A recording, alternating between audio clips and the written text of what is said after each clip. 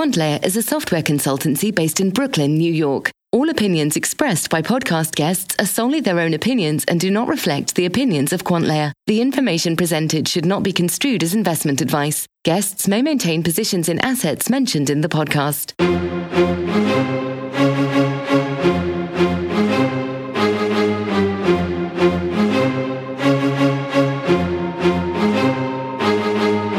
Hey everyone, it's Vikram from QuantLayer. Thanks for listening to our podcast. On this episode, we have Peter McDonald and Joe Schneer from Wonderite, an insurance startup based in Boston. This was a really interesting conversation around how they are improving insurance workflows for agencies around the country through programmatic data aggregation. We talk about their backgrounds, get into the details of the black box industry known as insurance, and how they work with customers on product development. I learned a lot from this conversation. Enjoy. But before we get to the conversation, here is a word from our sponsor, Blockchain Training Conference, that I'm really excited about. What if there was an industry educational conference where all of the sessions were focused on teaching you something instead of selling you something? There is, and it's a Blockchain Training Conference 2019. It's going to be hosted August 28th through the 30th in Denver, Colorado. BTC 2019 offers every attendee the chance to leave certified and confident in their understanding of blockchain technology. Move past the jargon to gain a robust understanding of blockchain and cryptocurrencies with masterclasses taught by industry luminaries like Andreas Antonopoulos, Renee Pickard, Jameson Lopp, Pamela Morgan, and many others. Register today and learn more at blockchaintraining.org. We also have a coupon code for our listeners that will get you 10% discount for the conference, QuantLayer10. Go to blockchaintraining.org/attend and hit the buy button for your ticket and put in a coupon code of QuantLayer10. That's QUANTLAYER and the number 10. We're going to be there at the conference in August, so please reach out to us if you will be there as well. Would love to meet in Meetspace.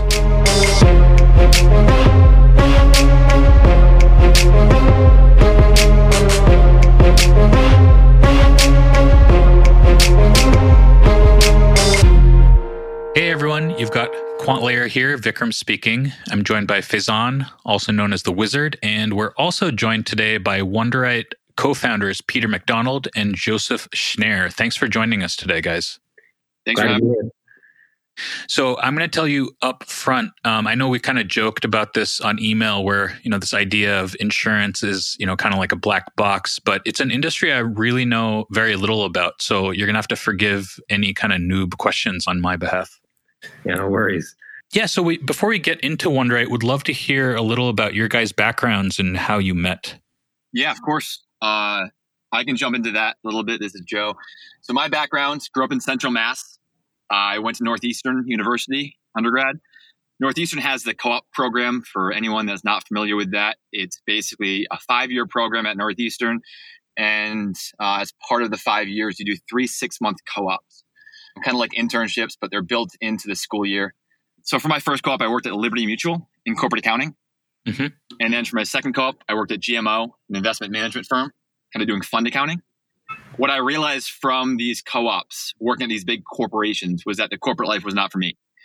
So kind of taking a step back, my father had run a family business, a wholesale distributor of building materials growing up. That was kind of always in the background of my life, helped out there when I could. I never thought I would go back there. But after my experiences working for these big companies, I wanted a role where I could have a little more impact, have a little more control than what I was experiencing. So when I graduated, Northeastern 2011, I jumped back to the family business. Again, a wholesale distributor of building materials, 2 locations, 25 employees. Started off in finance accounting, moved up quickly to running general ops with my father. I did everything for the company, from marketing to sales to IT, again, to kind of running the company on a high level. Worked there for 6 years, got to a point where I was kind of having conversations with my father. This goes back a few years ago, where we were discussing what my future looked like at L&R, the name of the company. Mm-hmm. He was looking to retire in the next few years. I had to decide whether I wanted to stay in Central Mass and take over the company, and that be my future for the next 30 years or so, or see what else is out there.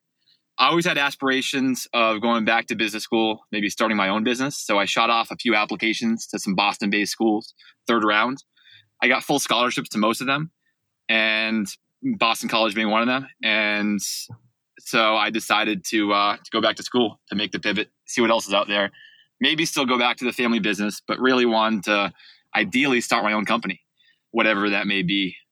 Somewhat serendipitously, I met Peter day one, very similar background, which he can describe. Yep. And we hit it off. We connected right away. He already had this idea for WonderWrite and kind of mocked up images and wireframes of what it looked like. And I was very impressed. Insurance technology kind of background to it that I fundamentally understood, having bought insurance for family business. I helped out with, business competitions that we went to, different events. I did decide to do an internship. I worked at PwC and M&A Consulting last summer. Our team was basically employee number 3 at an oil and gas startup. I was traveling down to Houston every week, Monday through Thursday. Did that for 3 months. By the time I was done, the oil and gas startup was a $2.6 billion publicly traded company. So that was a very neat experience. But again, similar reaction to my 3 months at PwC was that the corporate life was not for me. I was given a full-time job offer where I would have made close to $200,000 in my first year. And I turned that down to pursue WonderWrite with Peter. It was a lot more exciting to me. And I thought there was a lot of potential with it. So that's kind of a synopsis of my background. And I'll let Peter kind of dive into his story. Awesome. Yeah. So not dissimilar to Joe, graduated 2010 with a degree in math.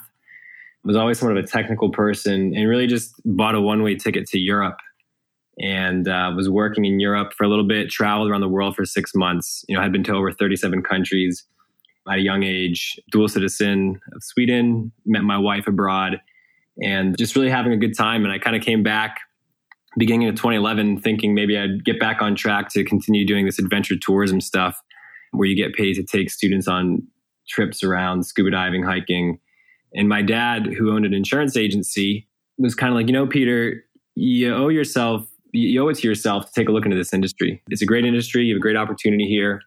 And I always hated insurance growing up because to me it was, I'm working in the basement of a family business and I'm stamping paper and turning the paper over. And it was just like very process focused. And I'm more of like a problem solver than a process person. But I took him up on it and he took me to all these events around the country where there were insurance agency owners who would share best practices with non-competitors from across the country. Because if you're not a top 20 brokerage in the country, how are you going to compete? Or top 100 brokerage, how are you going to compete? And the reality is there's over 38,000 agencies in the United States. Wow. Yeah. Put that in perspective. It's like for every Starbucks, there's 3 agencies. Oh, wow. So he, showed me the industry and I got a sense of how large it was. There's a lot of change happening. At the same time, there's not a lot of change happening at all. And the industry is kind of getting older. So started selling every kind of account I could sell, moved from personal to commercial, did everything in the agency similar to Joe. So I kind of had hands-on at every role.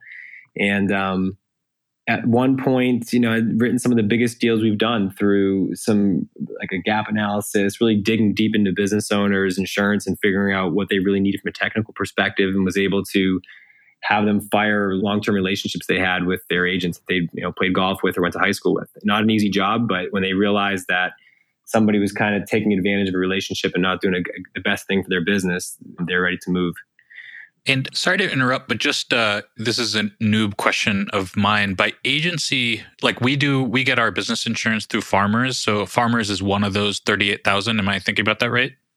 Yeah, it's interesting. One of the things we've done in building this business is map out what is the insurance industry. And it's the 4th largest industry in the United States. It's like the property and casualty is like, I think 7% of GDP. So it's pretty big. And it's really a complex value chain. Now, so with Farmers, are you working with an agent directly? Yeah, it's not on a regular basis. But, when we first signed up for business insurance, we worked with one agent. Yep. And we communicate with that agent, say like on a yearly basis, basically. Okay. Yeah. So on the value chain, you have the consumers at the top. You have a combination of direct insurers like a Geico. You have some captive agents like maybe a State Farm or Allstate. you have some independent agents. And so it sounds like maybe, yours might fall somewhere in between like a captive agent or a direct insurance company. My dad's company is one of the 38,000 independent insurance agents. Yep. What that independent means is they're not really held to only one contract. They can represent multiple insurance companies. Got it. Yeah, so I got involved, got a bunch of these designations that are recognizable. I was involved with the Independent Insurance Agents and Brokers of America, lobbying in DC on things like flood insurance, terrorism insurance, and kind of had a good overall picture of the business. And at some point, bought into my dad's business, and I started calling, rather than just doing the thousands of cold calls and emails to try and solicit business, I started calling other agents to see if I could buy their business and wrap them up into ours. And I got pretty far down the process with another agency nearby. I had a lot of fun doing that. And I thought, look, if I'm going to do this long term, kind of like to Joe's point, being in the business for the next 30 years, I should probably go get an MBA. And so did the entrance examination, the GMAT, did pretty well. And like Joe, got a couple of full scholarships and selected BC based on the fact that I wanted a strong regional network. Boston College is known as being like a strong regional network kind of school. And so really went to some business school with the idea of like, maybe I can execute in some of these business ideas that I had, because I was kind of using technology in my day-to-day to make my life easier. Mm-hmm. If I just back up to my high school years, you guys probably remember the game Halo? Oh, yeah. Yep. I still play it. Okay, yeah. I think they just released like the next like Halo 6 or something. I don't really play video games anymore, unfortunately. But at the time, my brother and I played a lot. And we created a website called modhalo.net. Yep. And the focus was to help other people modify the gameplay. Not so much to cheat, but more to just like maybe you wanted to take the Warthog or the Jeep and turn it into a hovercraft. And maybe you wanted to put a stationary gun turret somewhere at one of your bases. And so we were doing XML changes and hex swapping so you could turn a pistol into a sniper rifle. And that website grew to over 20,000 members. And then another thing that was annoying for me was seeing ads. You probably remember AOL Instant Messenger, AIM. Yep. And I spent many late nights texting my friends from school on there, and they had these ads on it. And so I dug into the user interface and hacked out the ads using Resource Editor. And I also found some ways to like find my hashed password on the local machine and was able to like store that because I forgot my password, and did different things with hacking AIM. And people used to text me because they found my website and they were like, how can I hack my ex-girlfriend's password? And I'm like, yeah, we're not going to do that. I created and taught a web design class in high school with a classmate of mine we taught this class to like fellow classmates our senior year of school. And then him and I together also built a website called Bulletproof Links, which was a resource for web designers back in 2006. And it got picked up by Wired magazine, like online. So we were kind of excited. We were still in high school at the time. Didn't recognize how important all this tech stuff was, but had a lot of fun doing it. So fast forward to business school, and I kind of had like this foundation of being hacky and building stuff, and was kind of ready to execute on the business idea. Met Joe, met a number of students, and things just took off like a lot faster than I really expected. I think before I just didn't understand like the whole entrepreneur ecosystem. I was excited about it. I followed Y Combinator since 2008 or 9, but didn't really understand like how fast things could kind of take off in the right environment. Yeah, so it sounds like you really kind of took on, how people say in tech and entrepreneurship, fix the problem that you deal with on a regular basis. So you kind of have really done that multiple times, it sounds like, since you were young. At what point did you decide, okay, I've had enough, time to fix this with respect to insurance? Yeah, at what point did I decide that? I started when I was selling insurance, probably. I kind of tell people I'm lazy. To your point about solving your own problem, I'm the kind of person I'd rather spend 8 hours like fixing a poor system than 1 hour just like going through the annoying process of dealing with that system. And so anytime there was one of these annoying things that I'm like, this could be much better, it just needs someone to think about it creatively, I would optimize for doing that. And so I started doing it on a regular basis. I mean, one example was I built an internal Wikipedia-like dashboard for our agency. So we have 20 employees.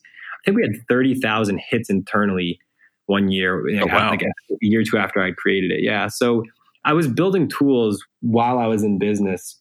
But the idea for WonderWrite, I knew it was a bit more complex. And at the time, I just wasn't coding. I wasn't contemporary on the different frameworks. And so I just didn't want to try and tackle that problem. And when I went to business school, one of the things I wanted to do is not just meet a founder, meet a technical co-founder. Mm-hmm. I think everybody talks about this, in business school. There's an interesting article called Stop Looking for a Technical Co-Founder, because like anybody who is technical enough and savvy enough and understands business enough is probably already building something. And so I just said, you know what, I'm just going to like go back to school and teach myself to program again. And was programming in procedural PHP, like writing these really, really long files just to kind of build the MVP out, just because PHP was what I knew from high school, self-taught again. And at Boston College, I met a classmate, an undergrad student who had a pretty successful startup that he's doing full time now. And he's like, dude, why don't you just use Laravel? Like what you built is amazing. I have no idea how you could have built that without using like a full stack framework.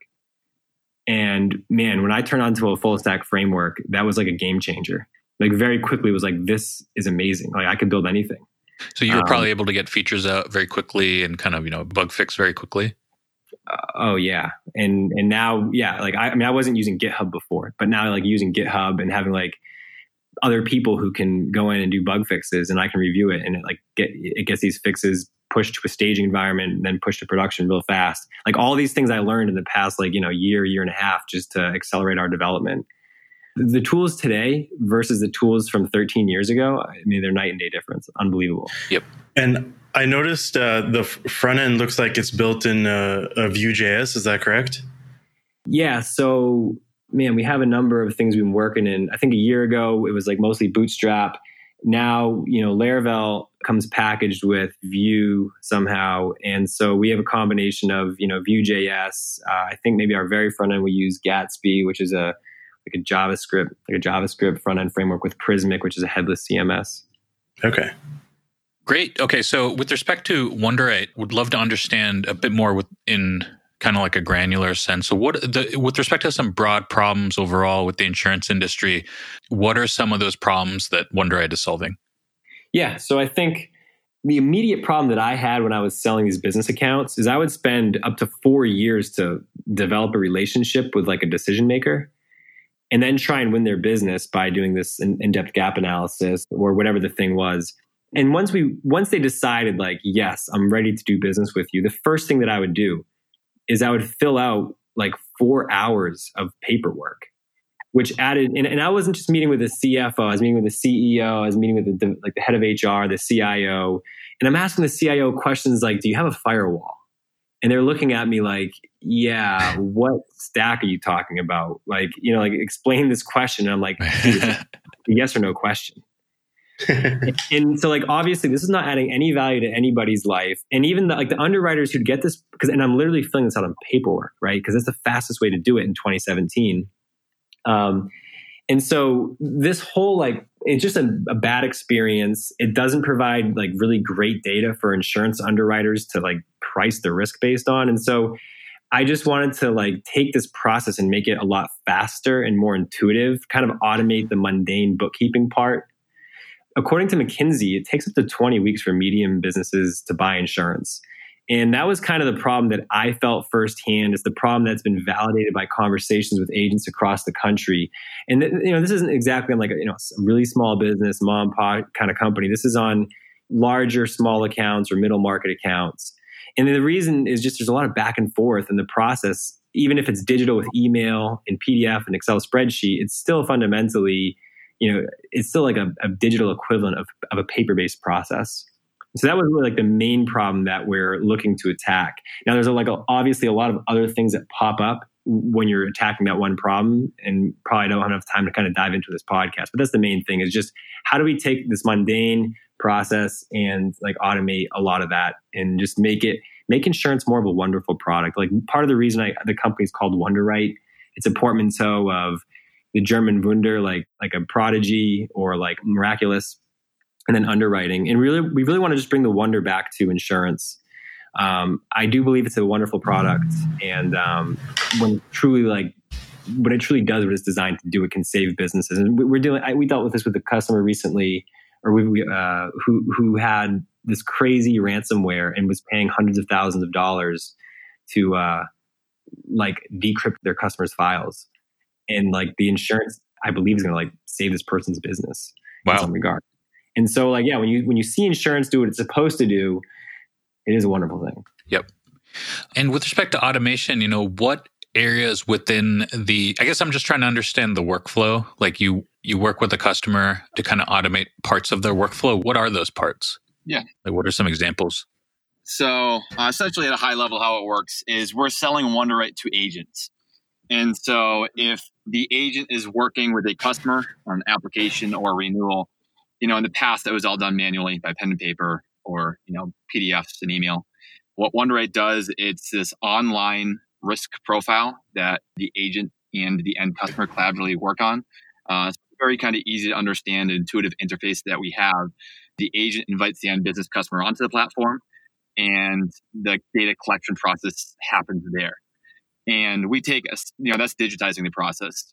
The automation comes in, and instead of having to know every data point on the property to underwrite, the risk there, all you're doing is typing in your address. And we're pulling in 100 data points, like distance to coast, where's the closest fire station. You type in a VIN number, and we're pulling in year, model, make, and 100 other data points on the vehicle. Got it. So we're doing that across lines. Basically, anything that you have at your company that you may need insurance on, we're bringing that into WonderWrite, and we're kind of automating a lot of that process, doing a lot of the heavy lifting. Once all that data is on our platform, then we're able to send it over to the underwriter. Right now, that's done by exporting the data onto an Accord industry standard PDF. That's the existing workflow that we're working within. So we export to the PDF, we send that over to the carrier. We're kind of working in long-term vision is to integrate directly with the carrier system so the data is just flowing back and forth. Yeah, that's really interesting. Is there like a human being that has to look over the data that's been kind of pulled in automatically? Is there someone that still needs to check that? Yeah. I mean, the term underwriting comes from Lloyd's of London, which was a tea shop that wanted to sell more tea in the 1600s. And basically it was, we have like this ship going to this place with this captain, this crew, and here's what we think they're going to make for money. Almost like an early form of venture capital, right? Mm-hmm. But the underwriters were literally people who would look at the manifest and they would sign their name underneath it after thinking through all the data and like, do I want to take this risk? Okay. They would literally write their name on a piece of paper at the bottom. And that's how you get underwriting. And it still requires people to kind of look at this at some level today. I mean, what happens if you're tearing down a house and building a brand new one? Like, yeah, there might be a lot of data that's out there, but the data is wrong. And so if you're going to work with an agent who's really going to do a good job, like the most important part of risk management is identification. Like you can't treat risk that you haven't yet identified. Mm-hmm. And if what you're doing is just relying on third-party data that may or may not be correct, then you haven't done your job to identify and underwrite risk appropriately. That said, I mean, a lot of this data is probably accurate, and for the most part, it's good. But yeah, it's definitely valuable. I mean, I loved it in my risk management class. Like one of the ways that you do risk management, they call it like management by walking around. Like if you run a business, what can you discover just by walking around and talking to people on the floor? Like it's amazing. And so, yeah, like it's absolutely crucial to like have people looking at this, today. I do think, and we can dive into this in a minute, but I do think long term, there's going to be like as 5G becomes a thing and as the industrial Internet of Things becomes a thing, there's going to be a lot more data that's available from devices, from vehicles, from Fitbits. And like all these data streams are going to be very valuable for underwriting. And that's kind of where I think our company is thinking about for the future is like, how do we connect what we think is going to be the future of underwriting to insurance carriers and truly make it more of a financial transaction mm-hmm. and less so like a sale. Yep. I guess along those lines, are there particular industry verticals that you're either focusing on or that are more open to digitizing their workflows? I mean, we haven't yet. Like in insurance, you can have like a niche sales organization. Maybe there's an organization that specializes in insuring school systems, for example. But right now, we're not trying to box ourselves into one of these niches. It's certainly like something for us where it's helpful to have those as starting use cases. But insurance is designed to be kind of a broad instrument. And we want to make sure we kind of work with insurance kind of end to end. In the property casualty space, at least. And what is your sales process like currently? Like, how do you decide who to reach out to? Yeah, we're actually not really reaching out to sell the product to a lot of people. And the reason is we're refining the product.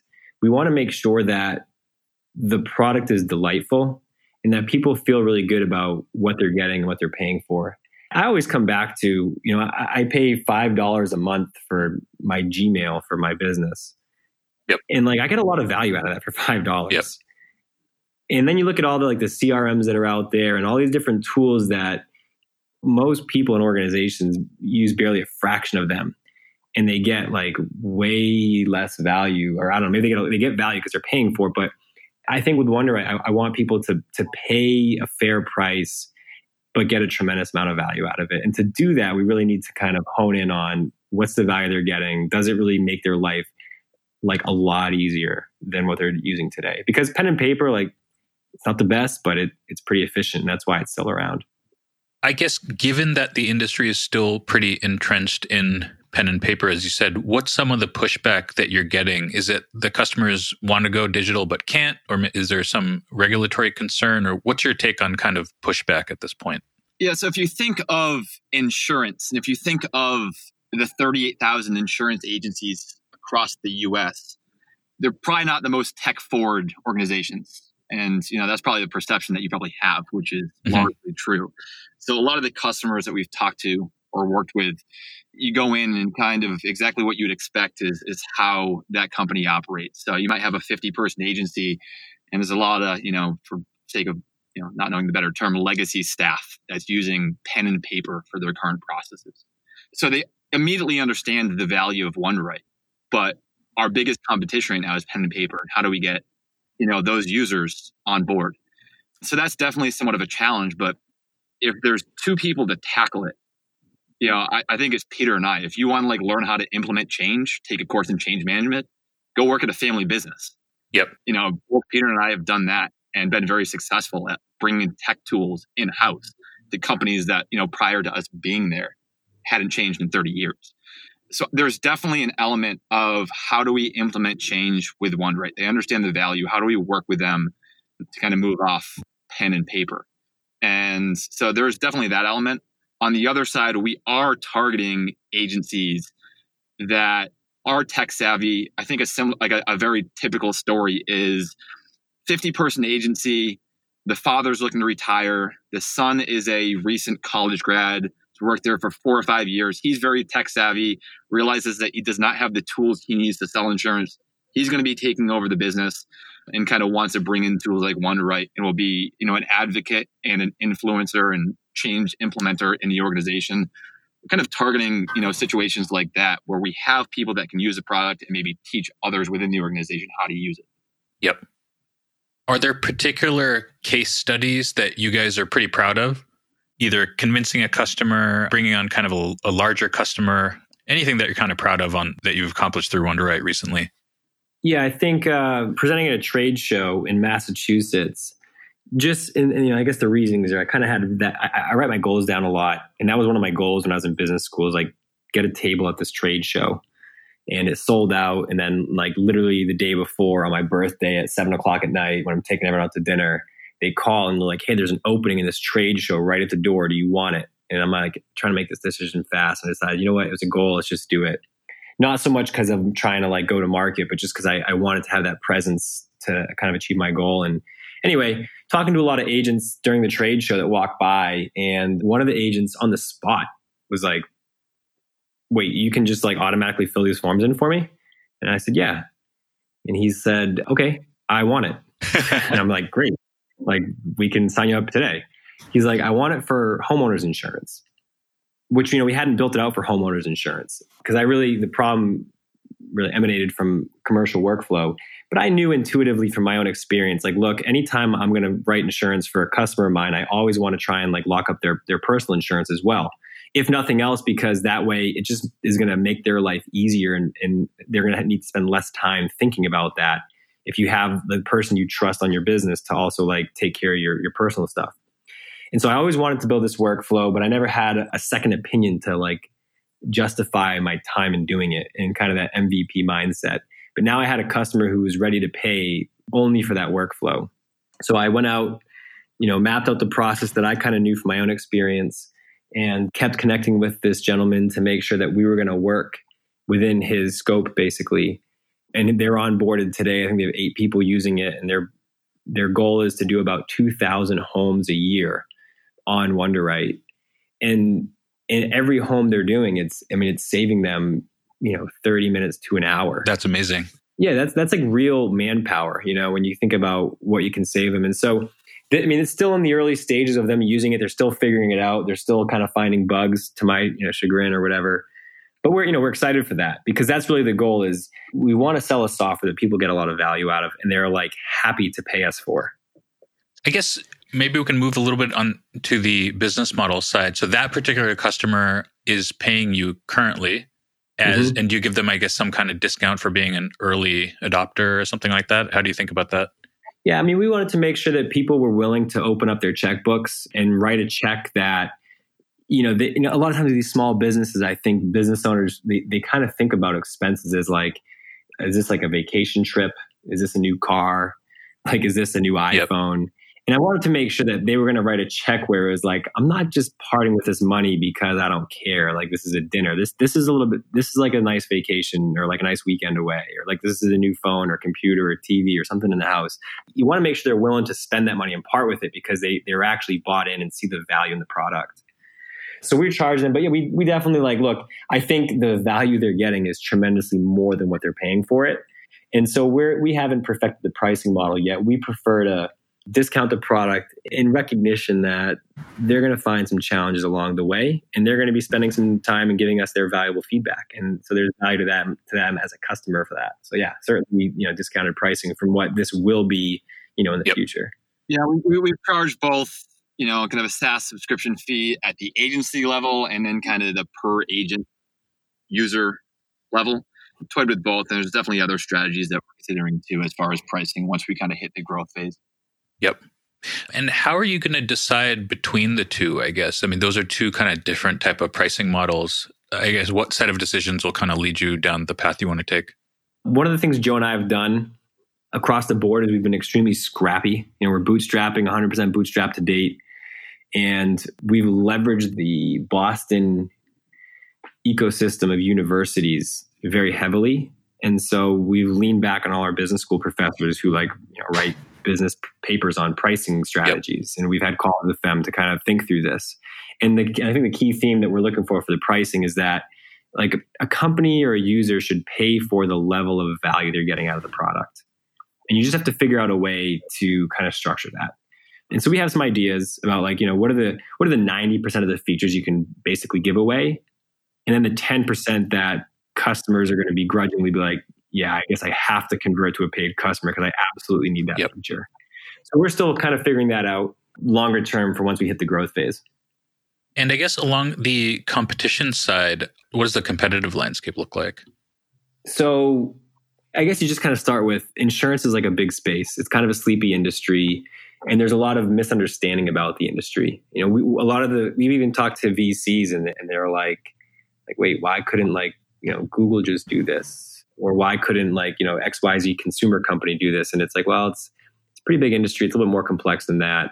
And I think that from a competition perspective, we've definitely run into a few companies that have some pretty similar ideas in their workflows, but it's a really, really big space. Yep. And so the question becomes, strategically, is this a winner takes all marketplace where there's a network effect? So you look at Google search versus Bing search.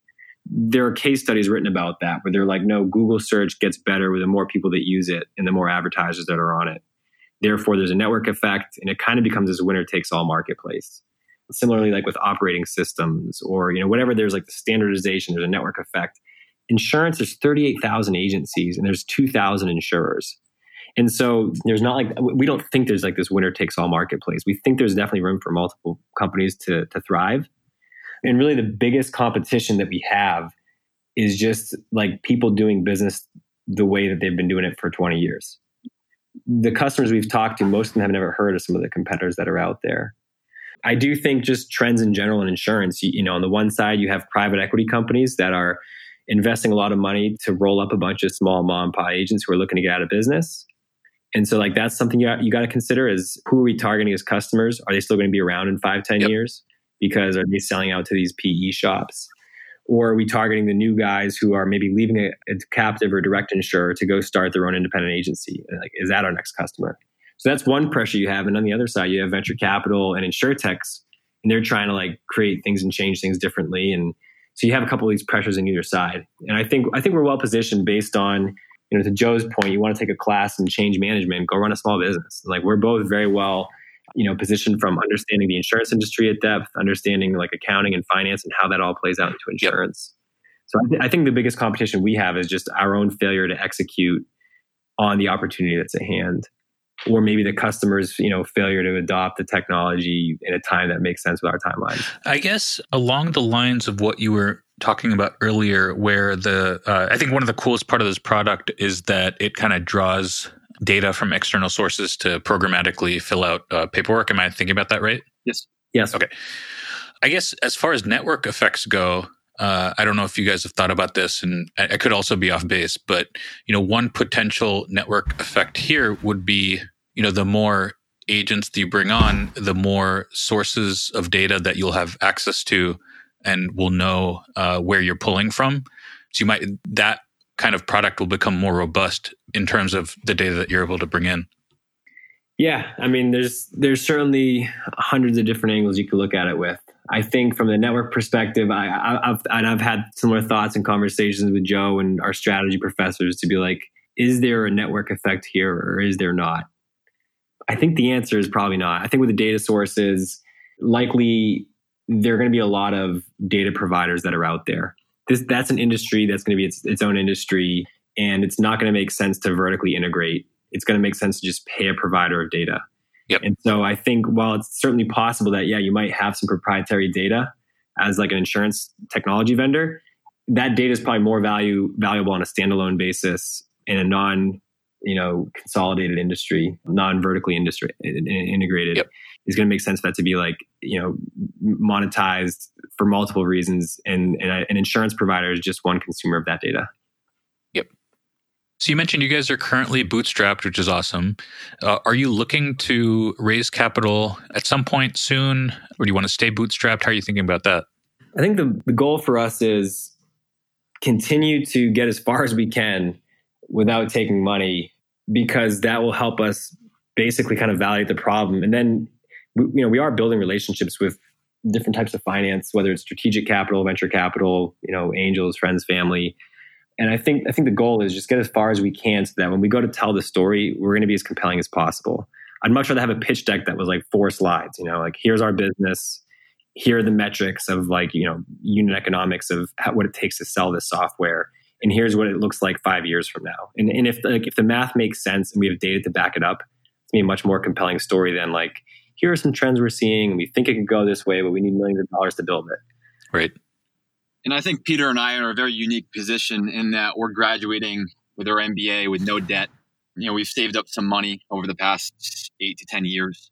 We have a runway bootstrapping that most first-time entrepreneurs would not have.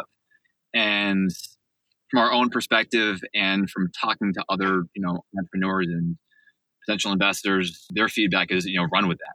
So that's definitely part of our strategy. Yep. That's awesome. What are you guys looking forward to next? Here's what I know, right? Insurance is fundamental to our economy and the financial system. It's crucial to supporting innovation. From sea voyages to routine sea travel, like none of that's going to be possible without a financier who's willing to back it. And in order for those financiers to feel comfortable taking the risk, they need some sort of an ecosystem where there's a structure that allows them to do that.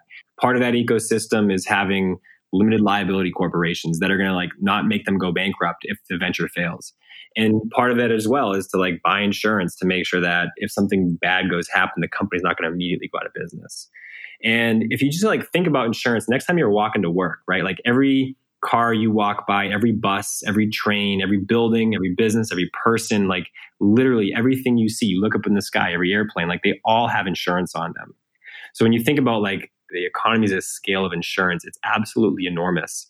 And if 5 years go by, we're still doing things the same way, like with pen and paper, like we've fundamentally done something very wrong. I think that, insurance is like fundamentally, it's a community good because it's us supporting each other. And it's just like, what's the expense load that we as an industry are incurring to serve the community?